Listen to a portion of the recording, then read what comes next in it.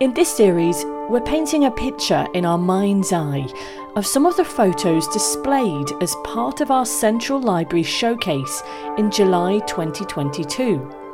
Let's find out more from Zoe.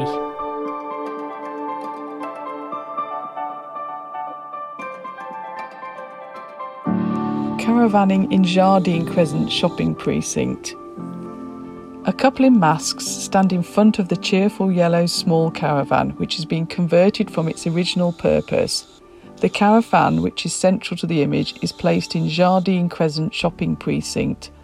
On both sides of the caravan sits two jolly beach chairs, one on either side framing the entrance, and under the two steps up into the caravan lays a mat to wipe your feet on, giving the image a homely, welcoming feel. While the two people stand proudly in front of this caravan, arms around each other, it shows a situation of sort of strange happiness. He's wearing a baseball cap and he has an array of blue clothing, such as a puffer jacket in different shades of blue. Both are wearing face masks with a smiling skull image printed on them. The lady has short brown hair and also a blue puffer jacket. She's carrying a farm foods bag and has a snakeskin handbag around her. Both these people are central to the image, conveying a very friendly, happy scene. Under all of this is a muddy grey slab floor. The shops are on one level behind the caravan, and the background consists of a one-storey building stretching along the frame of the photo. This building has a felt roof with roofing felt on the top above the building. The skyline is littered with lush dark green tree foliage. To the left of the building sits a quiet local Nisa store written on the sign.